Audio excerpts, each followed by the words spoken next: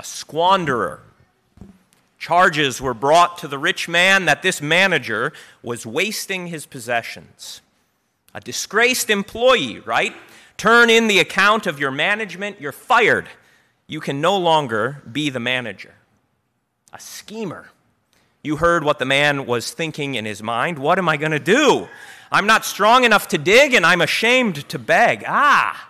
I know what I'll do, so that when I am removed, when I'm kicked out of my master's house, somebody else will take me in.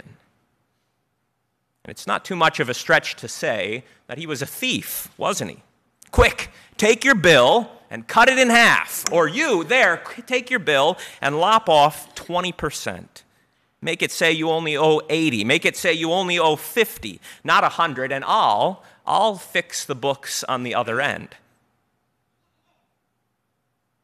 A praiseworthy man? Jesus says that the master praised that guy. The master praised a wasteful, disgraced, scheming thief. How can that be, right? How can that be? How odd that our Lord would hold up this man as an example to his disciples. And how odd that St. Luke the evangelist, guided by the Holy Spirit, saw fit to record these words. Out of everything he could have recorded Jesus saying and doing, St. Luke and the Spirit who spoke through him thought this is important. And how odd that the church throughout history has chosen to read St. Luke chapter 16, verses 1 through 9 on the 9th Sunday after Trinity. Couldn't we read something else? Isn't there someone else who's more praiseworthy than this guy? It's odd, isn't it? It's odd to praise such a steward, a dishonest man, someone who Jesus says is unjust. But it's not impossible. It's not impossible, and in fact, usually the things that strike us, the things that stand out to us, are good for us, right? Because if we heard just another example of a good man, it would go in one ear and out the other, and so I think it's great. It's great, isn't it, that Jesus holds up this guy who's very memorable. You've probably known people like this. Jesus holds up this man and this memorable story, this parable about him, for our learning. But why? What is praiseworthy in him? His master praised the dishonest manager for what? Jesus says for his shrewdness. For his shrewdness. And not only does Jesus praise the manager for shrewdness, but he goes on to lament something, doesn't he? He goes on to lament that the sons of this age are more shrewd than the sons of light. That word for shrewdness could also be translated as wisdom. It's the same word that Jesus uses at the end of the Sermon on the Mount. Remember the story of the two men who build their houses? One builds on the rock and one builds on the sand. The one who builds on the rock is called a wise man. He is a shrewd man because the rains come down and the floods come up and his house stands. The other guy is foolish, because he built on the sand, and when the rains fall and the floods rise, that house gets wiped away. This is what Jesus is teaching us this morning, to be wise, to be shrewd. The shrewd choice, or the wise choice, was revealed in the case of the two houses when the rains of life fell and the rivers of life rose. And that Greek word for wisdom is the same one used in the Gospel of Luke. But still, what is so wise about this guy? It's certainly not that he was dishonest. He is not held up as an example for us so that we can learn how to cheat. He is not held up as an example for us so we can learn how to get away with stealing from those who we work for. Everyone, hopefully you realize that is not what Jesus is saying. I want to frame it for you this morning this way. To get you to see the wisdom of this man, I want you to think in terms of fleeting things and permanent ones. Fleeting and permanent, or maybe this is easier, temporary and eternal things. For in your life, there are all kinds of both of those things. You are surrounded, you possess lots of temporary stuff. And you also possess lots of eternal things. The question is, are you wise in handling them? Are you wise? The conundrum that man had was how to face his final moments as the manager, right? His master said, "Go get the books. You're fired. Bring the book back to me." And so all that man has is this fleeting, temporary moment where he's still in charge, where he still has possession of the books. He has only the amount of time it takes him to go to his house, get the books, and bring it back to the master. That's all the time he has to figure out what to do, to figure out how he's going to turn that temporary, awful situation of getting kicked out of the house into something more permanent. And so he finds a solution, doesn't he? He slashes debts, and in so doing, what does he get? He gets a couple of friends, right? Isn't this the way the world works? You scratch my back, I'll scratch yours. Now, Jesus is not holding this man up as an example for what you should do, but it shows, doesn't it, how one man can take a temporary situation and turn it into a more permanent good. Now only think, right? What would have happened if the man, the dishonest man, tried to hold on to his fleeting position? If he had begged his master, "Please, sir, please forgive me. Just give me one more chance. I know I've been an awful manager, but I'm changed now, see? I'm changed. I'm different. I won't do it again. I won't waste your possessions again." If he had begged his master to forgive him, you know how it goes in the workplace. No chance, right? Squanderers are unfit to be managers.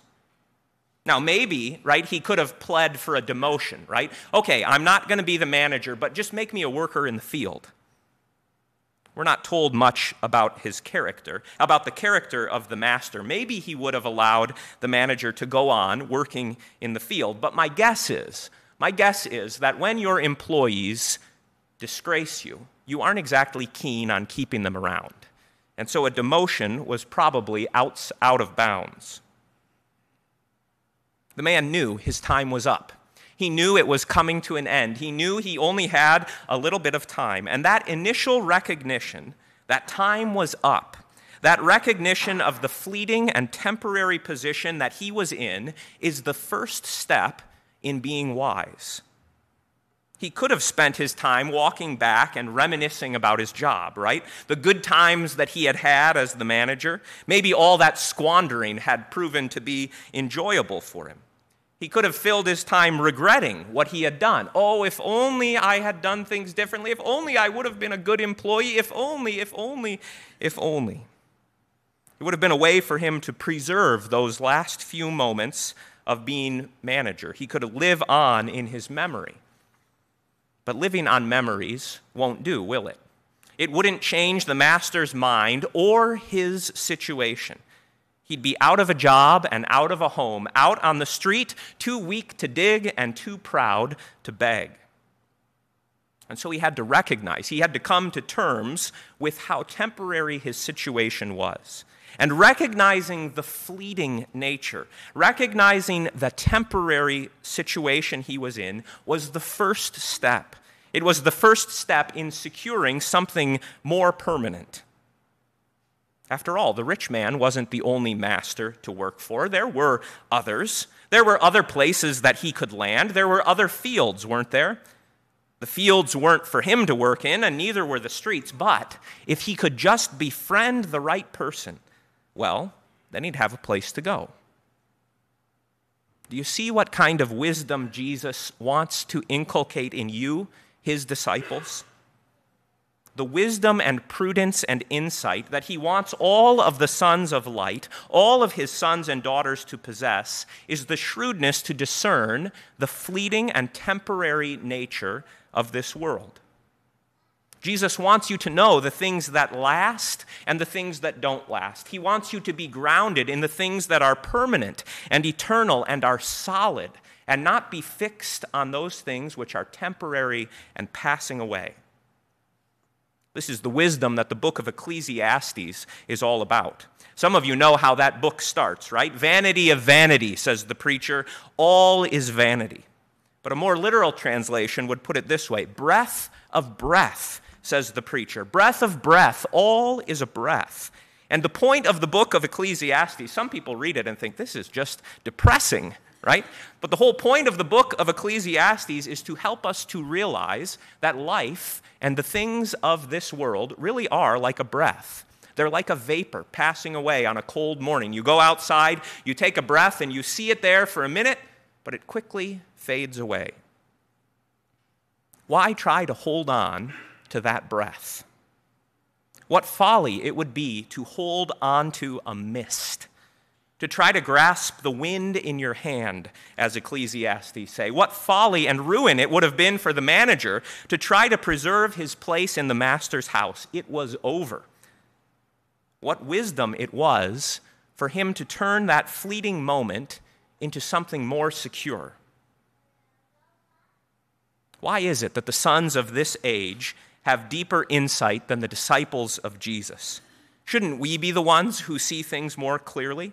Of all people, shouldn't we have clarity about the things that are temporary and the things that are permanent?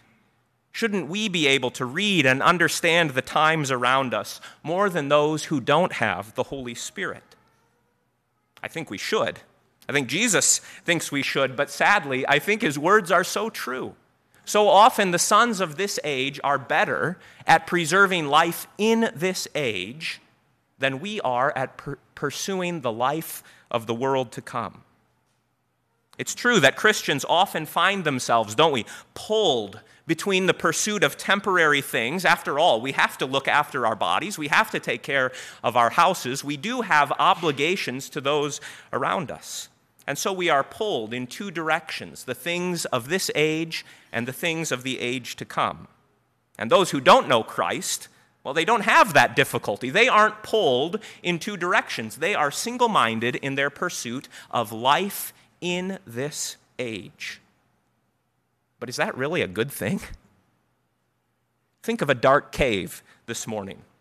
Think of, have any of you ever been over to Cave in Rock? My kids love going over to that place in southern Illinois. You should go there if you could. When you go into that cave, or any cave for that matter, it takes a while for your eyes to adjust, doesn't it? When you go in there, it takes a while for your pupils to dilate. And at first, you can't really make out the contours of the walls and the floors and the ceiling. But eventually, what happens? Eventually, you get used to the darkness. And eventually, you start to be able to see your way through the cave. Now imagine if you kept going in and out of the cave. If you didn't just stay there in the darkness, but you kept going back out into the light to look at the river, and then you went back into the cave, and back into the light, and back into the cave, what would happen? Your eyes would never be able to really adjust. This is the conundrum that we face as sons of light. The sons of this age are like those who live in a dark cave all the time.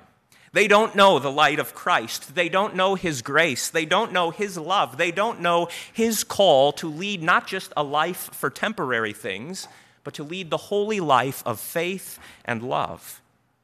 And so they get used to the dark cave. They know the contours and the walls and the ceilings, and they can make their way down in the cave just fine. In fact, some of them are quite good at it, about getting the most out of this age. But as sons of light, you know that there is a world outside the cave. There is a life in the light of Christ and not down in the darkness. And while we're not fully there yet, we know that that is our destination. We know that that is our goal, that that is our home. And so we have a foot in both worlds. We stand on the edge of the cave, so to speak. We have a foot in this age and in the age to come. And because of this, our eyes have a hard time adjusting. Now, of course, the point is not to say that it would be better to just go into the cave and live in the darkness. You weren't meant to be cavemen and cavewomen. It would be the height of folly to turn your back on the light so that you can really enjoy life down in the cave. Or to put it back in terms of the temporary and eternal, think of it this way. You were created and redeemed and sanctified, not just to live for 70 or 80 years in this world. No, you were created by God to pursue eternal life. You were redeemed by the blood of our Lord Jesus Christ to live forever. And you are being sanctified now by the Holy Spirit to live not just this life, but to live the life of the world to come with Christ and with all his saints. And so Jesus tells you to get wisdom, to become wise about things, to recognize the fleeting nature of the things of this world and the eternal nature of the things of the world to come. Pray.